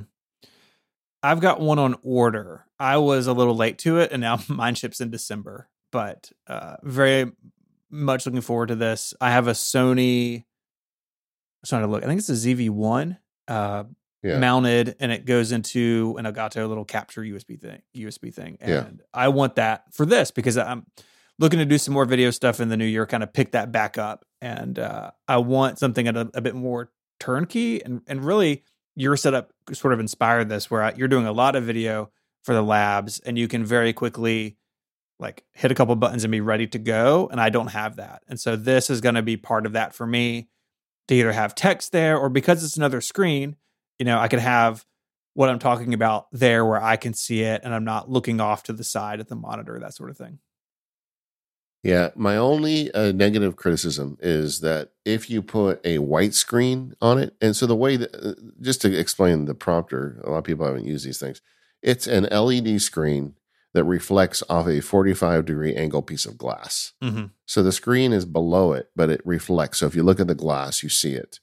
And then the camera is behind the glass, and it's one-way glass, like when they, when they're investigating, when they're questioning the criminal defendant, they got the one-way glass. It's kind of like that. Is that true? I mean, I know you didn't do like criminal law, but that's a thing, right? That is totally a thing. That is totally a thing. I think it's there. I did a summer in the public defender's office when I was in law school, and one of my old mentor public defender guy said, he says, that's just there to intimidate them. There's usually nobody behind it, but it's always there. But just an empty room. Yeah, exactly. Or somebody back there like watching a movie. But either way, but so the way this works is it displays the LED up and off the glass. What I've noticed is if you have a very bright screen, like if you have, like what I notice on Zoom calls, when you have the attendees on it, that's always a white background. Then that makes the camera feed look a little milky. It affects what the lens sees. Because it sees the light put off by the white. Exactly. Okay. Exactly. So if you get one of these things, make sure you put dark screen over the top of it. Don't use white screens. But that's just a teleprompter thing. But this thing's so easy, and it's plastic, which is a plus because I don't keep it on 24/7. I just slide it on when I need it, and then it's super light. And Elgato, those guys. When we talked about it once, a listener wrote me and said, Elgato's full of like former Apple people. And I totally believe that, but I don't know if it's true or not. But just when you look at the way they make their products, it feels like that's probably true. This episode of Mac Power Users is brought to you by NetSuite. If you have a business, you can probably relate to the fact that as businesses grow, cracks start to emerge. Things that you used to do in a week are now taking even longer, or that job that used to be able to do, once a week in an afternoon, they're taking several days. You have too many manual processes and you don't have one source for truth. I certainly have been in that situation here at Relay FM over the years. And it's never a good feeling when everything is disjointed, too many processes in too many places. You want clarity and you want one place where all the important stuff happens. And that solution to untangling this disjointed feeling is NetSuite. It's a software company that has developed a cloud-based business management platform to help your team deal with key business processes like enterprise resource planning, financials, CRM, e-commerce, inventory, and more. I know that when we have had too many manual processes at work, getting work done feels harder than it needs to be, and I can't be as productive as I'd like. So if you want to make sure the cracks don't emerge in your business, there are 3 numbers to remember: 36,000, 25, and 1. There are 36,000 businesses that have upgraded to NetSuite by Oracle. NetSuite is the #1 cloud financial system, streamlining accounting, financial management, inventory, HR, and more. And NetSuite turns 25 this year. That's 25 years of helping businesses do more with less, close their books in days, not weeks, and drive down costs. And 1, because your business is one of a kind. So get a customized solution for all your KPIs in one efficient system with one source of truth. Manage risk, get reliable forecasts, and improve margins. Everything you need in one place. I know as a business owner what a difference that can make when you have all your information in one place and how much easier everything operates when information is available. Right now, you can go download NetSuite's popular KPI checklist. It's designed to give you consistently excellent performance, and it's absolutely free at netsuite.com/MPU. That's NETSUITE. netsuite.com/MPU. Go there to get your own KPI checklist and make sure your business is one that continues to thrive. Our thanks to NetSuite for their support of the show. All right. This last category Stephen put in called The Sky's the Limit. Yeah. It's Okay. I don't know why I did it. I thought it'd be fun to have something here at the very end. Yeah. That's just bonkers. I'm going to save my big one for last. Do you want to take this first? Yeah, you got the magic of this category. I didn't. I struggled with this one, but I've got a couple expensive things. The first one is, those of you that have heard me talking about this stupid Bamboo X1 carbon printer. I love my 3D printer. It's so fun.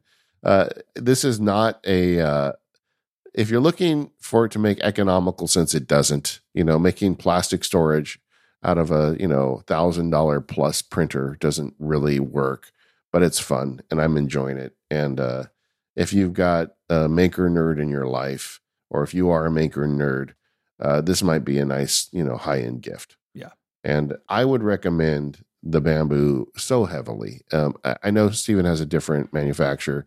The Bamboo to me feels like kind of the Apple of this bit. Like they make it, everything works together. You buy the stuff from them. And I don't really want to be a 3D printer maintenance guy. I just want to be a 3D printer maker guy. Like I've had one problem with this printer when I used non-Bamboo filament and it got all plugged up. I sent Bamboo $30. They gave me a new part. I replaced it myself and I was back running. And it's just the whole system works that way. And I know that's one of the big complaints about it, that it's like a walled garden of 3D printers, but that's what I wanted. So I'm very happy with that. I spec'd out a MacBook Pro for this. Yeah, you did. And this is not even the most expensive thing in this section. I am not upgrading to the M3. But if I were, this is what I would buy. Okay. Yeah. M3 Max, 14 core CPU, 30 core GPU. So this is not the high end. It's like the middle M3 Max. Okay. All right. 96 gigabytes of unified memory. You're already here. You might as well. Put a pin in that. I want to talk about that in a minute, but okay. 8 terabytes of SSD. As you do. I get it. Yeah. Casey listed it too on his new one, so I'm not alone. Obviously, I don't know if I said it, but a 14-inch. I love the 14-inch size. I know people who have the 16 for specific reasons really like the 16, but for me, the 14 is just the perfect balance of, it's a big enough screen that I can edit shows on as a laptop comfortably, but it's not this giant thing in my bag. I adore the size. I think Apple nailed it with the 14-inch. I think that's the default, right? You have to have a reason to go to 16. Yeah. But you put it, you went all of this trouble to build it out. How tempted were you to just buy it? Well, it was $6,200. So that not helped. That tempted.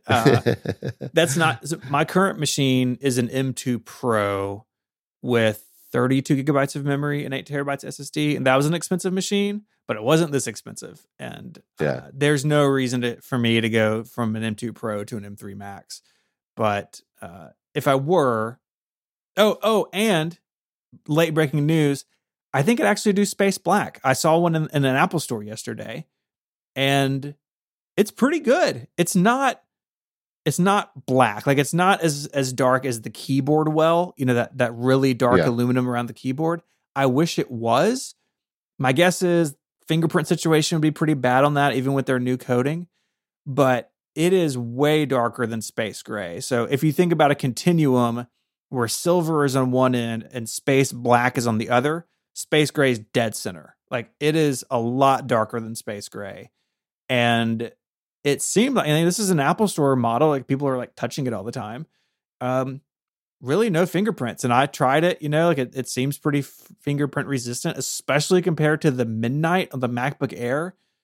That finish, while beautiful, fingerprint magnet. So I think I would do space black, which is not what I expected. I've done silver for a long time. My current one is silver. I think it's classy. It's like the traditional color. But that space black was pretty cool. Yeah, well, see, I saw one too, and I agree. I think they look nice, but man, it just makes me wish they used actual colors. We keep saying it, but the fact that you made a black one and everybody's losing their mind. What if you made an orange one? That's all I'm saying. Yeah, all I'm saying. Yeah. Okay. Couple questions. First of all, you said 96 gigabytes of unified memory. Why do you need so much RAM? You're already there with the Max chip. I actually don't have the configurator open. Let me see. This chip made default to 48. Yeah. I'm trying to build one real quick as I talk, but yeah. I've got 32 now, and like I don't have any trouble with it. But as I feel like you're going to upgrade this thing, you might as well just go for it. But going all the way to the top to the 128 is truly bonkers. So it seemed like this was so it defaults with 36 gigabytes and then it goes up to 96. Now, if you do the bigger M3 Max, it starts at 48. So if I was really buying, I would probably price compare those two because it probably comes out in the wash. But, 90, I wouldn't want to do 36 just because I've got 32 now.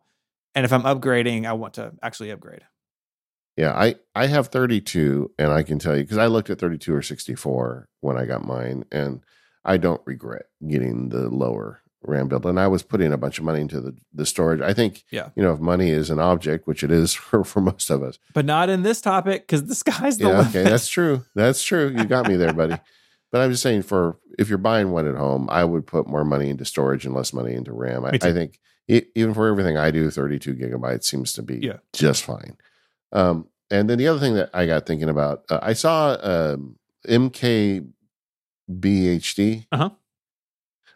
Marquez Brownlee, who is a very nice gentleman. I met him at the Apple event too. But he's the coolest person in tech journalism.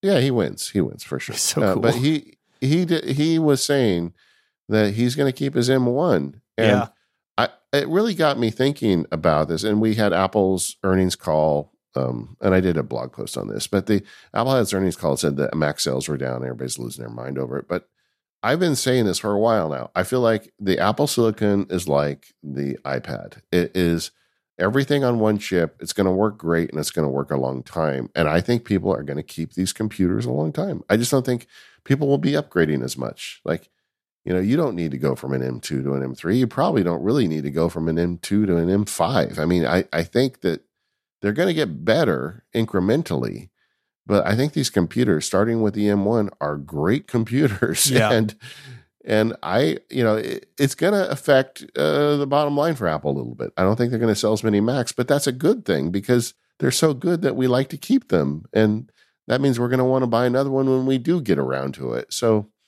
I think Apple's on the right track, but I also think it means we're going to get more services sold to us. I don't think our long 5 gigabyte free data thing is going to change anytime soon. Probably not. Yeah. Your insane pick was truly insane, but it's kind of awesome. I had to match you sort of. So I decided, okay, money's no object. I'm going to buy my wife, because she would really like this, a life-size R2-D2. Okay. I haven't opened this link yet. I saved it to be on the air. Yeah. Oh, dude, this is beautiful. Yeah. Oh, it is life size. There's a person staying next to this. It's life size means life size. Yeah. Wow. And it's on a little platform. It's more expensive than the MacBook Pro, but not that much more expensive. Yeah. It's only $7,600. Comes with a little remote so you can make him beep and warble and stuff, but he doesn't roll around. He's stationary. Yeah. There is a whole community around building your own droids, and you can actually build your own for far less than that. And we have a couple listeners into it because when I announced I had a 3D printer, they started sending me the links, and I am aware of this community. And like I have like thought about it, and I always like get to the edge and step back. I could see myself at some point in the future when I have more time building my own, but just buying one and sticking it in the corner is kind of nice too. Yeah. No, it's cool. I spoke at a maker fair at the Henry Ford Museum years ago. That's where all Yeah. my iMacs ended up, if you remember that. Yeah. And as part of the maker fair, there was a group that like built their own R2D2s, and it was so cool. And they were all like slightly different, and they all moved and like rolled around and stuff. But Oh yeah. that's a cool subculture to me. Yeah, it's a really nice community, and they have like a couple websites where they all like help. Like if I went and decided to do it, they would give you all the information you need, and like some of them are like aluminum parts, and some of them have like manufacturing ability to say, well, I'm going to print a set of domes. If you want to get in on it, let me know, and I'll sell you one. So like a lot of the harder stuff to do, they kind of work together, and they of course they build not just R2, they build all of the Star Wars droids. Yeah, and there's people who have figured out the electronics and all that. But every time I get close to it, I'm like, I am so busy. This is not something I have time for right now. But someday, maybe, or maybe someday I'll just buy the one that goes in the corner from Sideshow. Yeah, that's cool. But the other piece of it for me is like, if I made one of those things, I have a small house. Where would we even put it? But yeah, so I had to match you, but you definitely win. So tell us, Stephen, your all bets are off pick. Yeah. So we spoke earlier about my love of Toyota. So my Sky is No Limit gift is an Icon Toyota FJ40. Icon is this super cool company out near you in LA. Yeah. And they remanufacture like classic trucks. And so they have a Bronco. I think the Ford Bronco was their first one. I love the first gen Bronco, but the FJ40 is something special. It's like Toyota's answer to the Jeep. And so I spec'd one. So the starting price before any options is $195,000. I know. I saw that and I just laughed. Yeah. So I would do Pacific Blue, which is like this really kind of nice blue-gray, dark blue-gray color. I would do the color matched wheels because you just have to on a classic vehicle. I think I would do the gray hand tailored bikini top because, this is an open air vehicle, right? You don't want to be in this if it rolls over, but it's basically a Jeep. Yeah, you don't need the thing to cut yourself out of this no, car. You've been shot out of this thing at this point. Yeah. You can do LED headlights, which is cool. You can set different interiors. I think their new school interior looks really nice. Forward-facing rear bench seat. They do have 2 rear jump seats, but I want people, facing forward, I think. Yeah. They're all powered by a 6.2 liter V8. Not what was in the FJ in the beginning, but they have a modern drivetrain under it. Locking diffs, sport suspension, ceramic coated exhaust, lockable storage in the back because this thing's just open, right? So you got to have some storage, so your stuff doesn't get ripped off. Obviously, a fire extinguisher and an air compressor, and they have a really nice audio package, so you can get CarPlay in this thing if you want to. This doesn't tell you what the final price is. The button says "Submit for quote." I may have just built a $300,000 truck. But you'll know if I hit the lottery. Nothing in my life would change if I won the lottery, except I would have one of these in my garage. Everything else would be the same. I'd pay my house off. I'd buy an Icon, and I'd still be doing my shows and hanging out with people. But dang, this thing speaks to me. I like that you kind of have an in-game thing here. I think that's cool. And I will tell you that the reason I was fascinated when you said this is I didn't have any idea how much they cost, but we have a Toyota in the house. I took it in for service recently, and they had one of these in the lobby. Oh, that's cool. At the Toyota dealership. I don't know why, because it's not made by Toyota, but it was there. Yeah. I think they start life as an FJ. They have different, like this company is so bespoke, right? You can basically build what you want. And they have like a derelict one, which is basically you bring your own. Again, they got the Bronco, which is really cool too. But yeah, this would It be is sick. really.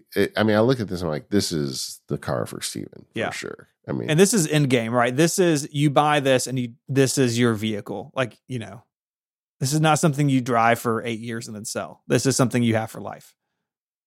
yeah, it's funny because I am like tending the exact opposite direction. I don't have a car. My wife and I share a car, but she primarily drives it. And I've been thinking recently, but although I don't think I'm going to do this, it's like I'd like to get like a beater old like truck or a Jeep or something, Yeah. just a beater, like something that, doesn't have any of the modern comforts, but is just good enough to get me around town and maybe to the lumberyard once in a while. Mhm. And I go back and forth on it because I'm like, but then I'd have to have another thing to insure, and I'd have to get the oil changes and the tires and all. It's like all that headache stuff that comes with it. Yeah. It's like if I really just wanted to go get a bunch of plywood, I could go to Home Depot and rent a truck for $20 and Right. return it in the afternoon. It doesn't make sense, but like, yeah, a car like this would be really fun. Yeah. I mean, it costs more than my house, but yeah, it's super cool. Although I will say, since you showed this to me, I've been paying attention to cars, and like the modern Broncos kind of have this vibe to them. Yeah, they did a good job on the Bronco. The retro look on it is really cool. There's several of them now out there that kind of have this feel, like, and Jeeps, of course, which this is based on. Yeah. And have you ever thought about just like buying one of those? You could afford that. Yeah, but I don't think I'm a Jeep person. I rented and drove a Jeep in Colorado last summer when my wife and I went on vacation for our 15th wedding anniversary. Yeah. If you drive a Jeep, skip forward 30 seconds. It drives terribly. Like, Yeah. And this FJ probably doesn't drive like a dream either. But Yeah. the Jeep, like everything's rattling, and it was a rental car, so like it's been bombed out, right? I get it. Yeah. But I wouldn't want a daily something like this. But really, like, there's a lot. I mean, my wife would murder me if we were a 3-car family. There's no way that would fly. Yeah.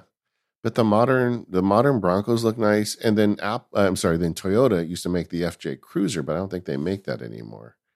They don't, but it's rumored they're going to again. A buddy of mine has an FJ Cruiser and loves it. They were not cool when they were around. Like, no, they were kind of made fun of, but now they're cool, and the value's gone way up on an FJ Cruiser. Oh man, I'm looking right now. 2011 FJ Cruiser, $38,000. Yeah, it's nuts. They've skyrocketed, especially nice ones. Yeah. So yeah, I could see myself wanting one of those or something, but honestly, I don't need a car. Yeah. We're fine with one car. It works. I work from home, so it's all good. But yeah, man, I'm with you. If you know what, if I hit the lotto, I'm gonna buy 2 of these. We get one for me, one for you. Awesome. I don't buy lotto tickets, so I'm not sure how useful it is. If it just happens to you. You know what? If I suddenly find myself flush with cash, okay, with that kind of cash, you know what I mean? Yeah, that kind. You're getting one. Deal. I'm getting you one. I like it. No, same. Right. We'll have a mutual agreement here. Same. Okay. I guess that does it for the gift episode of Mac Power Users 2023. Steve and I are going to gift each other some very expensive cars one day, hopefully, right? Before we go, another thing you could do for people that have everything is you could make a St. Jude donation and give them a note that says, hey, I made a big St. Jude donation on your behalf. Yes. I've done that for some friends, and they love it. They love the gift. So that's another good one, right? Absolutely. Year round, not just in September, but year round. Absolutely. Yeah. That money's going to a good place. We are the Mac Power Users. You can find us at relay.fm/MPU. Thank you to our sponsors, 1Password, Clean My Mac, X, Indeed, and NetSuite. We'll see you next time.